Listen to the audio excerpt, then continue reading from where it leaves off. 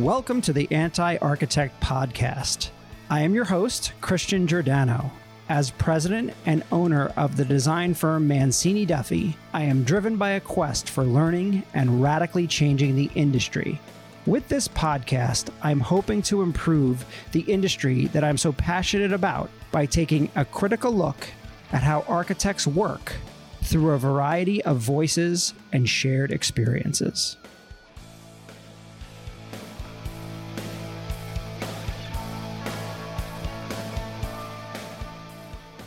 Hello, Anti-Architect Podcast listeners. I'm excited to have Steve Lang as my guest here in studio on the Anti-Architect Podcast.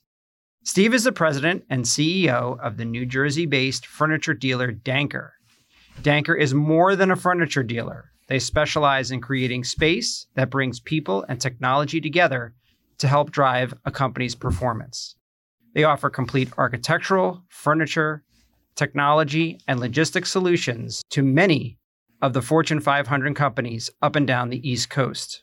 The company was named among the 50 fastest growing companies in New Jersey and has won many awards and recognitions for its successes over the years. Steve joined dancker in 1997 and has led the company through the ever-changing world of corporate office furniture and has overseen their tremendous growth.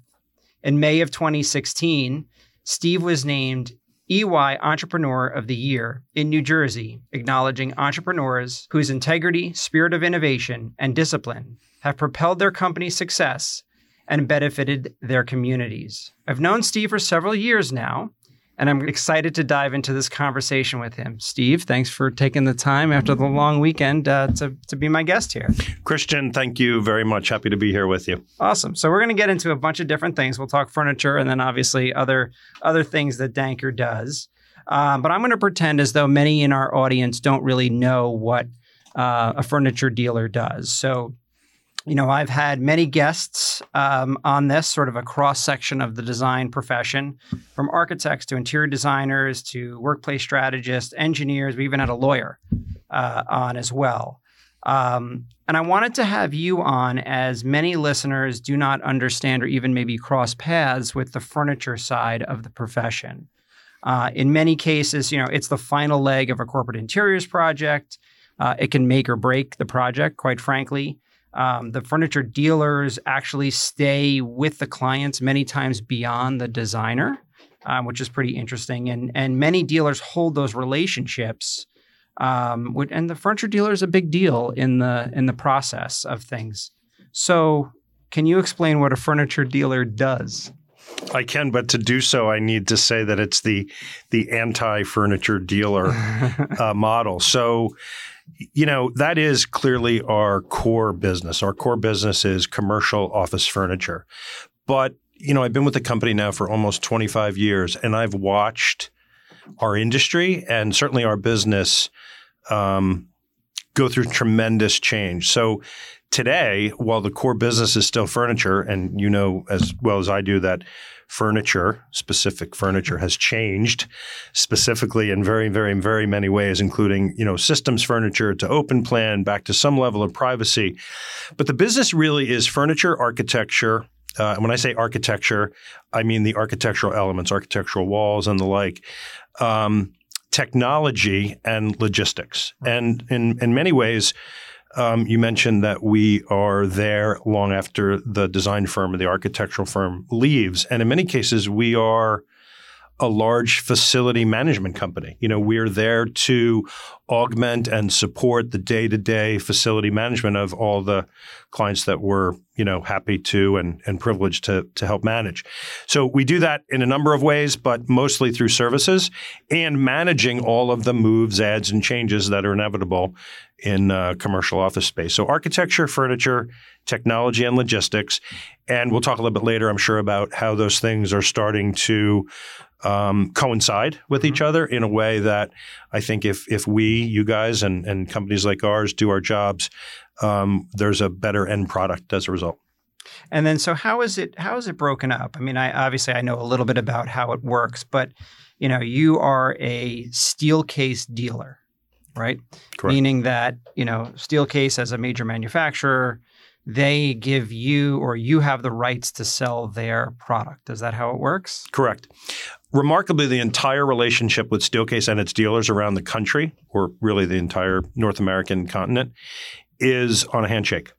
Okay. And we've been a Steelcase dealer since the inception. I think it was 1937. Of Steelcase? With Steelcase. We also represent about 200 other major lines. So Steelcase, while very important to us, is not the only thing that we do. Although we represent them in New Jersey and the New York metropolitan region and in Washington, D.C. and Baltimore most recently. Right, right. And so with that, what are some of the other, major lines of furniture that are out there? There are so many, and so today even more so, more specialized lines. So if you think of the Halcon that was just recently involved with Steelcase, you think of Kimball, a private office or more office, wood-related product. There are many seating companies that we deal with, a lot of middle market seating companies. I say middle market, companies that are 20 or 30 million to 70 or 80 million dollars, and they use us as their field sales force. Sit-On-It comes to mind. There's a million manufacturers. A million's a lot. There's a couple hundred manufacturers, and they all have their unique niche. And hopefully, if we're doing our job, we're helping companies like yours and ultimately clients make the right choice of products to meet not only budget demands, but to meet the right product application. And so we spend a lot of time thinking about that and doing that hopefully in a progressive way. How big is Steelcase of a company? Steelcase is $3 billion. Wow. $3.5 billion, somewhere in that neighborhood. It's a global company? They are a global company based here in Grand Rapids, Michigan, but they do business around the globe and they market themselves as Steelcase. They are on a little bit of an acquisition tear. They've acquired a couple of small companies to fill out their portfolio of products. They have significant market share here in the U.S.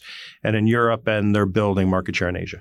So now this model where the furniture dealer essentially sells that product, is that the same model in other countries? No, quite frankly, it's very different. In fact, what I understand about the European model is it's a little more of a direct model for Steelcase. There are dealers, there are distributors.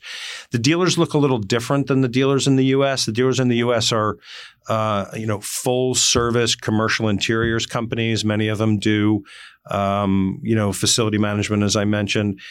So in the UK specifically, there's some company-owned stores, if you will, companies that Steelcase owns that they manage the distribution network. And then the other ones in different parts of Europe. Europe is so segmented. They have dealers, but they're not the same as you would think of a dealer in the US. Okay.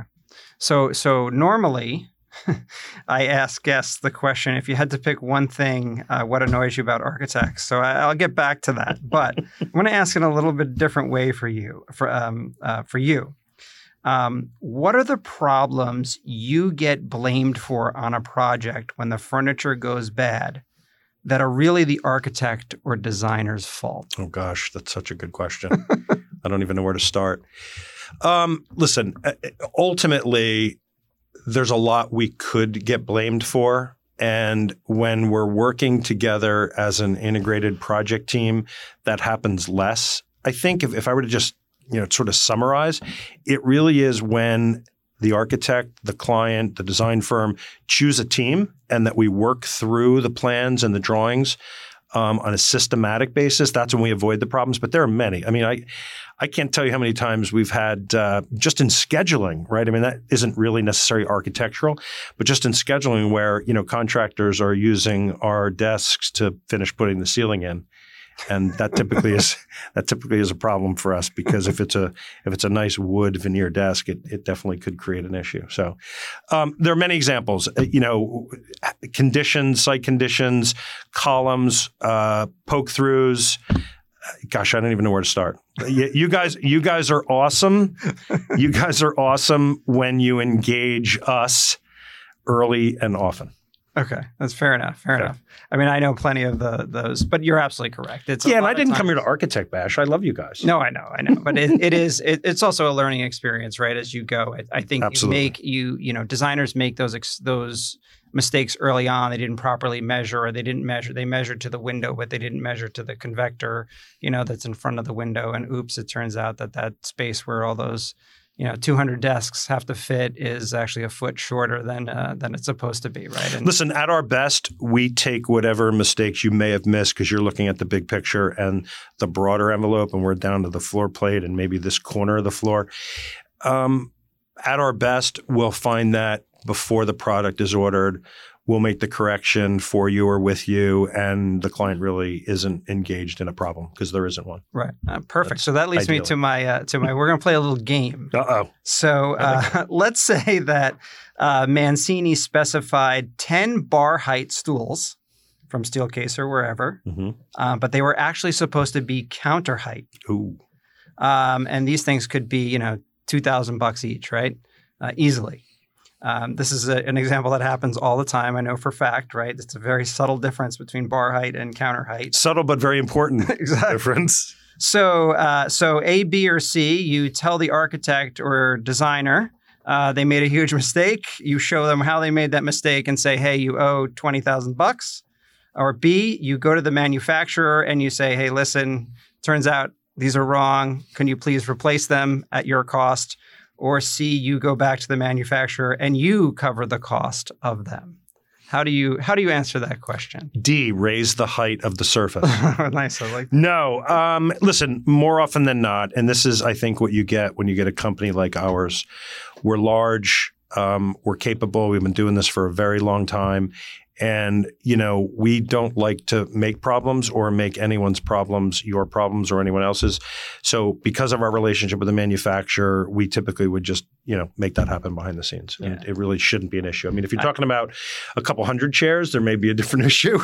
But, something like that is what we do. And listen, the other thing that's interesting these days is lead times being what they are with product, we may be able to have caught it before it was manufactured. Yeah. And that's where, we one of our core values is the details matter. And in our business, as yours, right, the details really matter. And so we're checking that specification. We're doing some field measure, field dimension. So theoretically, we'll catch that way before the product comes in, and we'll know that, oops, it's bar height, right, not counter height, hopefully. No, and it's true. A company like yours and plenty other, Yeah, well, there are plenty of really good commercial. I like the term commercial interiors integrator. I like that. Yeah. So there are plenty of good commercial interiors integrators. Yeah. How do you guys, if you're not being specified for an architect by an architect or a designer, how do you find your clients typically? Say that again. How do we find? If you're not being spec'd directly, it's a Steelcase spec or something, and you're sort of competitive bid on the furniture side of thing, how are you seeking out a lot of your clients? A number of different ways, most of which is referral business, right? We work with a team. That team has now been deployed, be it project manager, architect, design firm, construction firm, have been deployed to a new job. Some of the same people are on that job, and they'll call us. That's probably the first and best way we get new opportunities. Very little of our business is pure bid business. In fact, I really try to instruct our teams not to waste time, just chasing a bid. If we don't have a relationship, if we don't know some of the players and the decision makers, happy to put a number in to keep somebody happy, but it's not a chunk of business that we're really interested in. That's not to say we don't do bid business, right? In fact, many of our clients say, okay, so we like you, but we're taking you out to bid, and that happens. Yep. But the best price isn't the lowest price, isn't always the lowest price. And, I think for us, because we represent Steelcase, because we represent or support many of the Fortune 500 companies in our region, we're not the cheapest, and hopefully we're near the best. Right. Now, if I wanted to buy or someone wanted to buy a Knoll chair, how does that work? Can I go through you? Or Sure. You can? Yeah. Okay. But we're not a Knoll dealer. Got it. So you're not going to get preferred pricing? We're not a Miller Knoll dealer. So there's this sort of thing in the industry that if it's a onesie-twosie thing, we'll get an accommodation from a Knoll dealer, the Knoll dealer will get an accommodation from us. But on a big project, and this is just the way the industry works today, Miller Knoll is now one company. Their distribution network is wed to Miller Knoll. Steelcase's distribution network is wed to Steelcase, and the two shall never meet. So on large projects, they effectively are aligned with the key manufacturer, just like we're aligned with Steelcase. Okay. And so how did this model come to be? Do you know the origins of it, where it's almost like you're doing more than just selling, right? You're doing as you talked about, there's a lot of things that you do. One of them is the logistics side of things. One of them is actually the install, a lot of the, connections. You've got electricians, you've got trucks and warehouses, and it's a massive operation that you've got going. How did this come to be where essentially you're selling, or they're selling through you essentially? So, I would say through the lens of Steelcase, and that's the one I've known for 25 plus 2 years at Steelcase, so 27 years. One of their most important assets is their distribution network, of which dancker is a main one. Mm-hmm. How did it evolve? Steelcase had been the metal office furniture company back in the 30s and 40s. They did a phenomenal job of making products based in Grand Rapids, Michigan, and they realized that in order to sell those products, they needed to align with locally represented entrepreneurial companies that understood the market. And where we do business, and the irony is we've changed where we've done business. So we're primarily, East Coast, Mid-Atlantic, but 40% of our business goes somewhere else in the United States because of our corporate relationships here in the Northeast and Mid-Atlantic. But I think it's a core competency of Steelcase, and therefore some of the other major furniture manufacturers don't have as solid of a distribution network. Okay. And I don't say that about dancker as a company. I say that about the Steelcase dealer network across the country. Some of the strongest, most capable, deepest organizations in terms of knowing the client, supporting the client in the local market, and then doing all that stuff. And we could spend 3 hours on what the stuff is, but that stuff and that detail makes Steelcase look great and makes the client have a really awesome experience. Sure. And all that stuff we do in the middle is the hard work. That's our special sauce. Yeah, no, it definitely is. There's a lot that goes into that. So let's talk a little bit about so I'm sure I've mentioned this on the podcast before, but my wife is also in the corporate office furniture world. She even helped me with some of those questions. That bar height, counter height was her help on that one. On the record, she's awesome. Yeah, thank you. So another friend of ours that we know, a fellow by the name of Mike Messenger, we were having dinner with him. This was many, many years ago. And in that, he was asking the people around the table who happened to be a lot of furniture people, my wife is one of them, saying, and no one ever says to themselves when they're a little boy or a little girl growing up, man, when I grow up, I really want to be in corporate office furniture. How did you get into the profession? Well, now, Christian, I'm different because when I was a little boy, I went to my mom and dad and said, I want to be a commercial office furniture company executive. No, it's so funny that you say that, and just thinking about, career and career choices. Heading into college, and as I was like sort of my middle college years, I wanted to be an ad executive, like account executive for a big ad agency. And I was like really excited about that. Didn't turn out too well for me, but that's what I wanted to do. Went to work for Mobil Oil out of college, went to this awesome management training program for 18 months in Fairfax, Virginia, and they sent me out on my way after being in this management training program. Spent a few more years at Mobil, got my master's in finance, and then I, like a headhunter, got a hold of my resume and said, hey, what do you know about Steelcase? And I thought Steelcase was that earth-moving equipment company case, on the yellow. I thought it was like, I don't really know anything about Steelcase. And then I started interviewing, spent a couple of years at Steelcase. And then this is the cool thing. When I got to Steelcase, I realized, it was much like Mobil in that it was a big corporation. I had some really big corporation background and training. But at Steelcase, what I really enjoyed was working with the dealers, the distributors. They were professionally run middle market companies. There was an entrepreneurial spirit to all of them, and I got to work with many of them up and down the East Coast. I managed through and helped some planning and succession planning. So I got to see how they, transferred from one owner to another. My role was like a business consultant within Steelcase.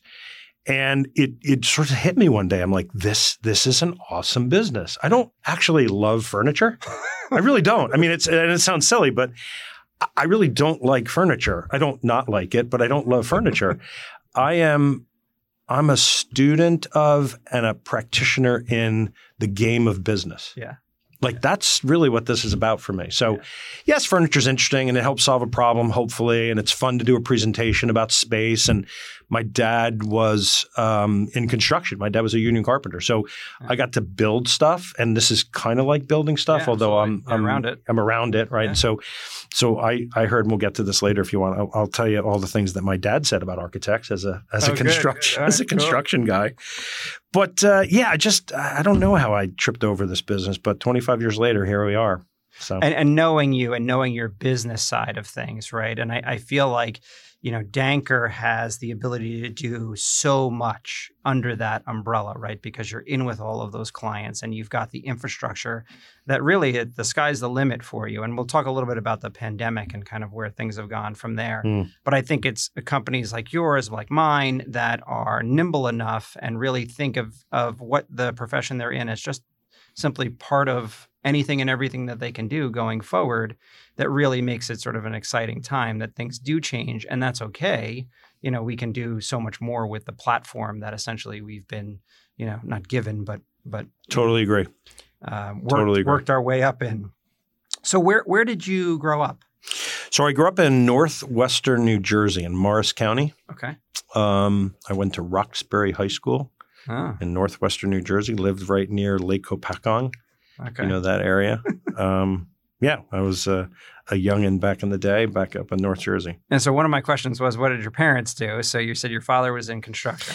So my dad was a union carpenter, barely got his GED, barely got out of high school. My mom was a secretary, also didn't go to college. I was the first one in my family to go to college. And I was very, very fortunate. I was just talking to somebody about this the other day. My parents always told me that I could do anything I wanted to do as long as I put the energy and effort forward to get it, right? And it was on some level inspiring, from two people that I came from a very middle class upbringing, but the values were there and the hard work was there. My dad worked his butt off, and so did my mom. And I remember my sister, I have a younger sister, 2 years younger, and she we'd come home from school when we were in grade school, and we'd have to get dinner ready because mom was working and then dad was working, and so we made it work. That was when MTV. I watched the first video on MTV with my sister in the living room. Yeah, video killed the radio just like star. it is for your kids. You it's the come same. Home and your dinner's made for you, right? It's the same. All right. So what did your father have to say about architects? Well, he always, I vividly remember him combing over the big plans that were laid out on the two wooden horses and a piece of plywood, right? So he's literally on the job site. They still do it that way. I know. And I put up a ton of metal stud and drywall when I was like 16, 17 years old. Oh, cool. And he would, he did this thing with his, I can't do it, but did this thing with his head, and he'd scratch the side of his head, and he just, damn architects got this thing in the wrong place. This doesn't make any sense. And he took the measurement and took the next measurement. He goes, this is wrong. And he would mark up the drawing. He goes, next time Bob comes in, I got to show him this. The architect would visit the site, right? And he was like, oh, yeah. So he almost made it his mission to find the architect's mistakes and then correct them on site, which usually went pretty well. I would say my dad was pretty creative when it came to that stuff, very good with his hands. So that's good. I wish I had the skills that he had. I remember driving home from the metal stud and drywall days and falling asleep in the car on the ride home, and him telling me, if you want to keep doing what you're doing, then don't go to school and do what I did. If you want to get out of this mess, you probably should go to college. So I took his advice. So tell me a little bit about your journey through dancker, because as you said, you've worked there for the majority of your career. Right? I mean, crazy enough. Almost 25 years. I think when I looked on your LinkedIn, it was 24 July years. Will be 25. Months. Yeah, July will be 20. June or July will be 25 years. Yeah. So kind of an interesting. So where now you're the majority owner of the company I am as well. I am. So this is a pretty cool story. So how'd you do this? I'm most proud of this story actually. So when I joined dancker, I had only been with Steelcase for 2 years, and I joined the company because I knew I wanted to be this entrepreneurial business owner, and this looked like if it wasn't going to be in the advertising agency business, this was the next best thing, even though I don't really care for furniture. So I took a hard look at what I was doing at Steelcase, fell in love with the entrepreneurs on the dealer side and joined one. And when I joined the company, I sort of made a deal with myself saying, look, if I do this for a couple of years, I'll learn enough to go be able to do this on my own somewhere.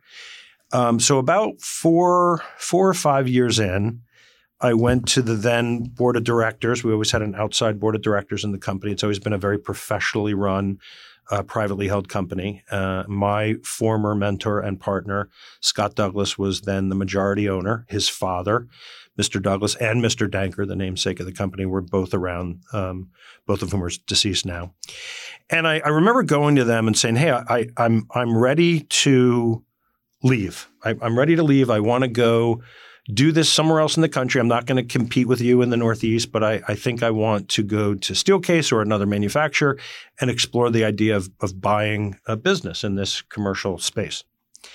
And I thought either one of two things would happen. I thought I'd either get fired or they'd understand. And I was willing to take the risk that, well, maybe they're going to fire me. Like, hey, if you don't like it here, here's the door, right? And so a couple of really remarkable things happened that I didn't think would happen. Not only did they not fire me, they started asking me a lot of questions about my career and my future. Now, Scott had 4 children, all younger than me. And then our board of directors a few of them invited me to speak with them privately, went to Florida to visit one. And what came about from that is, well, if you think you want to leave and you want to do this, maybe you can be you're going to be a small fish in a small pond if you go to some tertiary market, something that I could afford, with friends and family and money I'd saved. But, we think you might be able to do that here at dancker. And I thought, well, that's odd. Scott has 4 children and there's no way that's going to happen. And Scott Douglas, he's a wonderful, the Douglas family has been phenomenal to me. And anyway, so we had this very candid conversation and it became very clear that maybe I could build a career and gain some equity within dancker. And so we charted a course to do that. I built the sweat equity plan with the help of Scott and the board and bought out a retiring shareholder who was our CFO at the time. And we at that point, I guess I had like 10% of the company and then wound up with 15 because of some buybacks. And then in 2012, I guess it was, we pulled the trigger on Scott's succession plan, which put me in a position of being the significant majority shareholder of the company and created a, pardon my French, shitload of debt. And I had personal guarantees out the wazoo and a friendly bank at the time until things don't go well, then they're not so friendly. And we navigated. We got was able to get Scott a pretty handsome deposit and paid him down 2 years early. And we had an ESOP, employee stock ownership plan. I'm proud to say that we purchased the ESOP back from the employees at the highest level that it had been since its inception. And then I found myself with 100% of the company, which is almost bizarre, but it all came together with the help of a board of directors, with the help of some really great advisors, and candidly, a good business model and great clients. Yeah. And all those things came together in a perfect world. And some days I say to myself, I feel like I won the business lottery. And so I was able to afford some of my team. I have a right and a left arm, my CFO and my senior VP GM. They each have a piece of the business, and we're now working through a longer-term succession plan. Yeah. No, it's pretty cool. It's an amazing story. It really is. And you should be proud of it because not only did that happen sort of as you grew up in the ranks, but the company's also grown tremendously. It is a big company that you own and run. And I'm sure that at night sometimes you close your eyes and go, "Oh man, I own a very large." Yeah, so there's a couple hundred employees, and it's substantial. And the thing I think about more than the size of the company, although I do sometimes lay awake at night, I don't worry about it, but I do think about it. The company started in 1829. Literally 1829. And the origins of the company go back to this guy who was building roll-top desks in Manhattan on Fulton Street before the streets were paved. Cool. And the thing about this company, and it's a privately held middle market company, I feel like I'm the current steward of a company that existed way before me and needs to exist way beyond my, tenure. Mm-hmm. And I just feel like I took it and now I need to build it and hand it off to somebody else someday. And, that's a process and it doesn't just happen. And it's, something that I'm spending a fair amount of time thinking about these days. And listen, that's very, very similar to Mancini, right? Mancini is a 100-year-old company. I am just myself and my partners, we are just a portion of time in that ownership. And we are looking, we say this all the time to the younger generation within the firm, like, hey, at some point we're going to move on and you guys are going to be the people to take this over. And I think for some, that's a little bit, it's exciting. Daunting. And some is daunting. Like, wait, whoa, what does that mean? Why me? So it's interesting how you see people react in that. What do you see as your role today at dancker? Gosh, that's a great question. So many things. One of the things I learned from Scott Douglas, my mentor, is Scott later in his career found a way to make himself professionally irrelevant. And I didn't understand what he was doing at the time because I was the guy kind of filling in the gap and pawing in the dirt. And so while I'm not ready to make myself professionally irrelevant, I am trying to build an enterprise-wide organization where it isn't about me or one or two or three of us. It's about a middle market company thinking about the enterprise value of the organization. In other words, how do we expand? I talked earlier about architecture, furniture, technology, and logistics. In a perfect world, all those businesses would be the same size and be in many different places. That's a nice hedge against the future, the commercial interior space, not just the furniture piece of the commercial interior space. So that's a big part. I like to, I think all of my people, my direct reports and our other managers, I like to talk about superpowers, right? Everyone has superpowers in their leadership and their life. And I think one of my superpowers is trying to envision or build the company of the future, what it needs to be, what it shouldn't be, what it could be ultimately. And so I'm spending more and more time, not certainly after COVID, that was a major potential derailer, but spending more of my time trying to work on the next generation of leadership and imparting whatever wisdom I've been able to gather over the years and sort of give it back and help those that are going to come behind me be more successful. So ultimately, I guess the way to say it is make more space. That doesn't mean stop doing my job. I don't really like to play a lot of golf. It means make more space, be a leader at the highest level and allow other people to lead, around and through the company. Sure. Nice. So you mentioned the pandemic. Let's talk about it a little bit. No one wants to go to an office. Everybody wants to work from home, blah, blah, blah. I got it. As the designer of a lot of office space, this definitely during the height of the pandemic when apparently nobody was ever going to go to an office ever again, that seemed like a problem. But now that we're through it and people are returning to the office, and I think people do enjoy that experience of the office. And yes, the office is different. And we could talk about what that is. How have you seen the corporate interiors refined as companies come back to work? You look back to look forward sometimes. And, years ago, cubicles were going to solve everybody's problem. And then they didn't. And right before the pandemic, a lot of big commercial real estate thinking was open plan, get everyone out, pull people out of the private offices and make the space a little more dense. And that was a real estate strategy. There's nothing wrong with it from a real estate strategy perspective. Frankly, it was a good real estate strategy, but it wasn't a very good people strategy. And whether the pandemic had hit or not, nobody was happy going to this open plan office environment. Some were, because there was some more collaboration. So post-pandemic, here's what I believe. I believe that offices, and let's separate the healthcare world. Sure. We do healthcare, we do education. They never stop working, right? They're knee deep. So let's segregate and talk specific about the office environment, white collar office workers. If corporate America doesn't create a true destination for their corporation,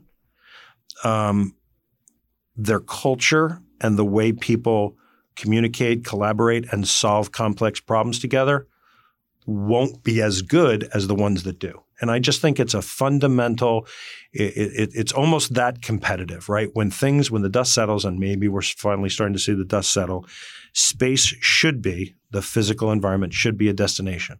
Not the only place you do work, just like you can watch a movie at the movie theater, you can watch it on Netflix, you can watch it on your iPad, you can watch it on your phone. But people still go to the movie theater for a reason. It's about the experience. Yeah. And I believe that in the future, people are coming back to the office for the experience. It's a different experience than trying to work remotely 100% of the time. That was an outstanding synopsis of the return. I haven't heard it that concise in a long time. I think that was amazing. Thank you for that. You're welcome. So, what have you observed on sort of from Dancker's point of view that you think has permanently changed in post-pandemic in the office environment?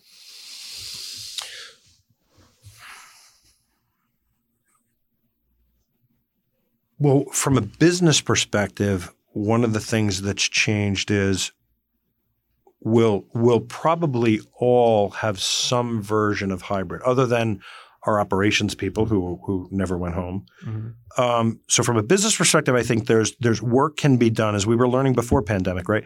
Work can be done in more places than the office. From a what changes permanently, I think there will be a lot more rigor around what safety and security really mean. In a post 9/11 world, it's been 20 years now since 9/11 or more. Yeah. And we still, in major cities, there's still a security, right? There's still a sign-in. There's still a, can I see your license, right? All those things happened from 9/11. And those of us that grew up or from the Northeast, felt 9/11 maybe differently than people that hadn't been, very local. So I think this pandemic is going to bring a different lens to health and safety. And I don't mean health and safety from like an HR perspective. Mm-hmm. I mean really through the lens of ultimate Maslow's hierarchy of needs. Do people feel safe and do they feel secure and healthy? And if they can feel safe and secure, healthy is really almost a personal responsibility. But if they feel safe and secure, they're able to do more. So whether it's, and you probably see this, whether it's in the HVAC system, whether it's in how we think about the space in a post-pandemic that still gives you that level of safety and comfort, that's part of the destination, right? Mm-hmm. That's part of the experience. If it's a great experience, I'm going to want to come back for more. Sure. Now, do you think that there's let's call it a disparity between, those that have to be in the office, the warehouse people, right? And the white collar workers, as you call them, right? Mm. Do you see that ultimately being a problem? And how can that be, I guess as I think about it, the salesperson was always out and about, right? Didn't always have to be in the office. And, the old line was, well, I'm a salesperson, I shouldn't be in the office kind of thing, right? But now you've kind of got everybody that doesn't necessarily have to be at their computer at the office. Do you think that creates an imbalance? And it does. It does. And I want to talk about that for a second, but I want to put a label on something. I think there's a general malaise of the white collar worker who he or she got very comfortable working remotely. And some of the malaise comes from, I'm not safe at work, so therefore I'm just going to stay at home. But I'm going to go to the grocery store. I'm going to go see a movie. I'm going to travel around town. I'm going to go on vacation with all my friends. I'm going to go on vacation to a foreign destination where there's 16 other countries and people there walking around at the pool.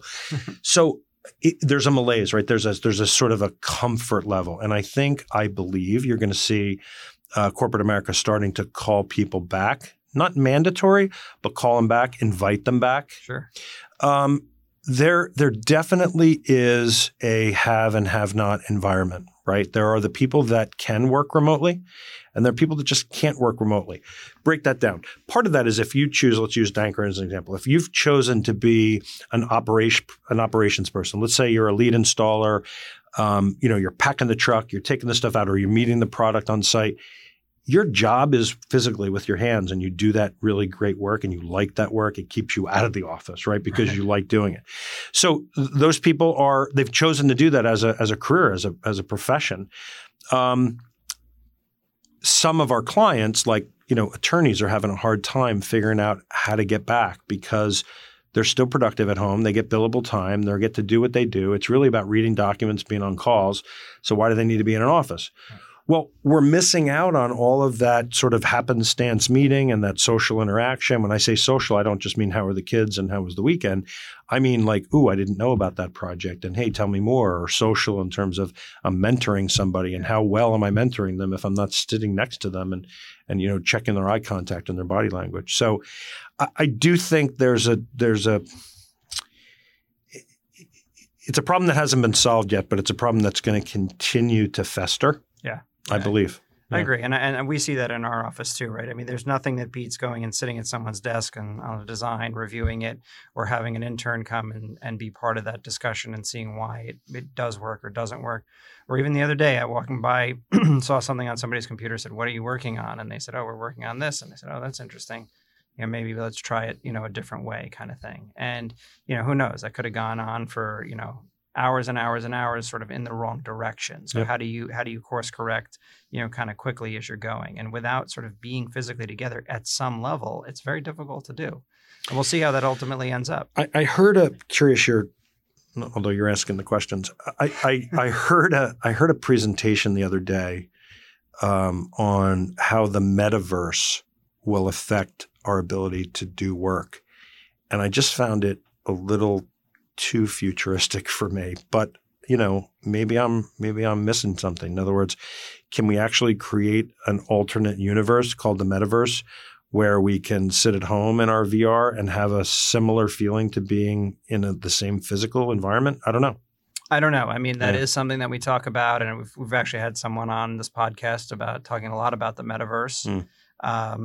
It is an interesting concept, right? That you're sitting with a VR glasses on and that you're somehow interacting with people. It may end up that way, but at some point there has to be some real physical, you know, ability to do anything. Human beings are innately human and are social creatures. Now, I would say some of the stuff you're doing is awesome with literally virtual reality and being able to design and give people an immersive experience about what they're planning, about physical space. That is absolutely a big trend. I think you guys are on the forefront of that. It's really it's inspiring to hear you talk about it, and I know you're excited about it. It's really, really, I think that the next level of what, you know, a firm like yours, a big architectural firm, should be doing with clients, because as you know better than I do, most clients, even the good ones that are in, let's say, commercial real estate, can't visualize what you can visualize as an architect, or what you spend your days, your people spend your days and weeks on. I mean, it's hard for many. Yep. So between that and the whole, you know,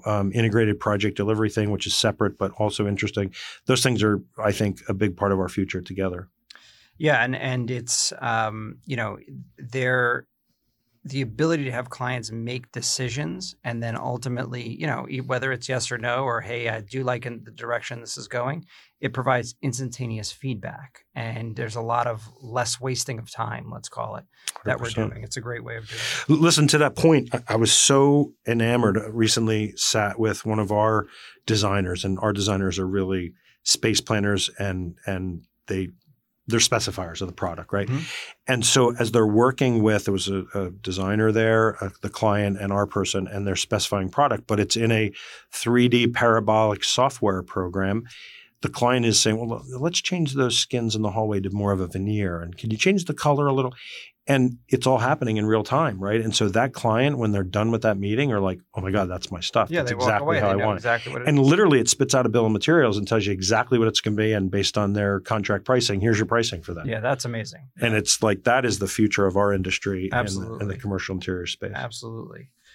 So let's talk just a little bit about sort of the future of dancker, right? We spoke a lot about furniture, you know, and there's obviously a lot much more to dancker itself. You know, where do you see the industry itself going, whether that's on the furniture side or more on the, you know, whatever logistics side? Where do you see your, you know, the dealer lines, all of that sort of stuff? Where do you see that going in the future? So one of the big trends that it was happening a little pre-pandemic and is definitely going to happen post-pandemic is consolidation. Mm-hmm. So in our world, the regional distributors, the commercial interiors companies are getting larger. The combination of Miller and Knoll to create Miller Knoll is creating a challenge at the distribution level of who combines with who doesn't get the line, and who becomes bigger.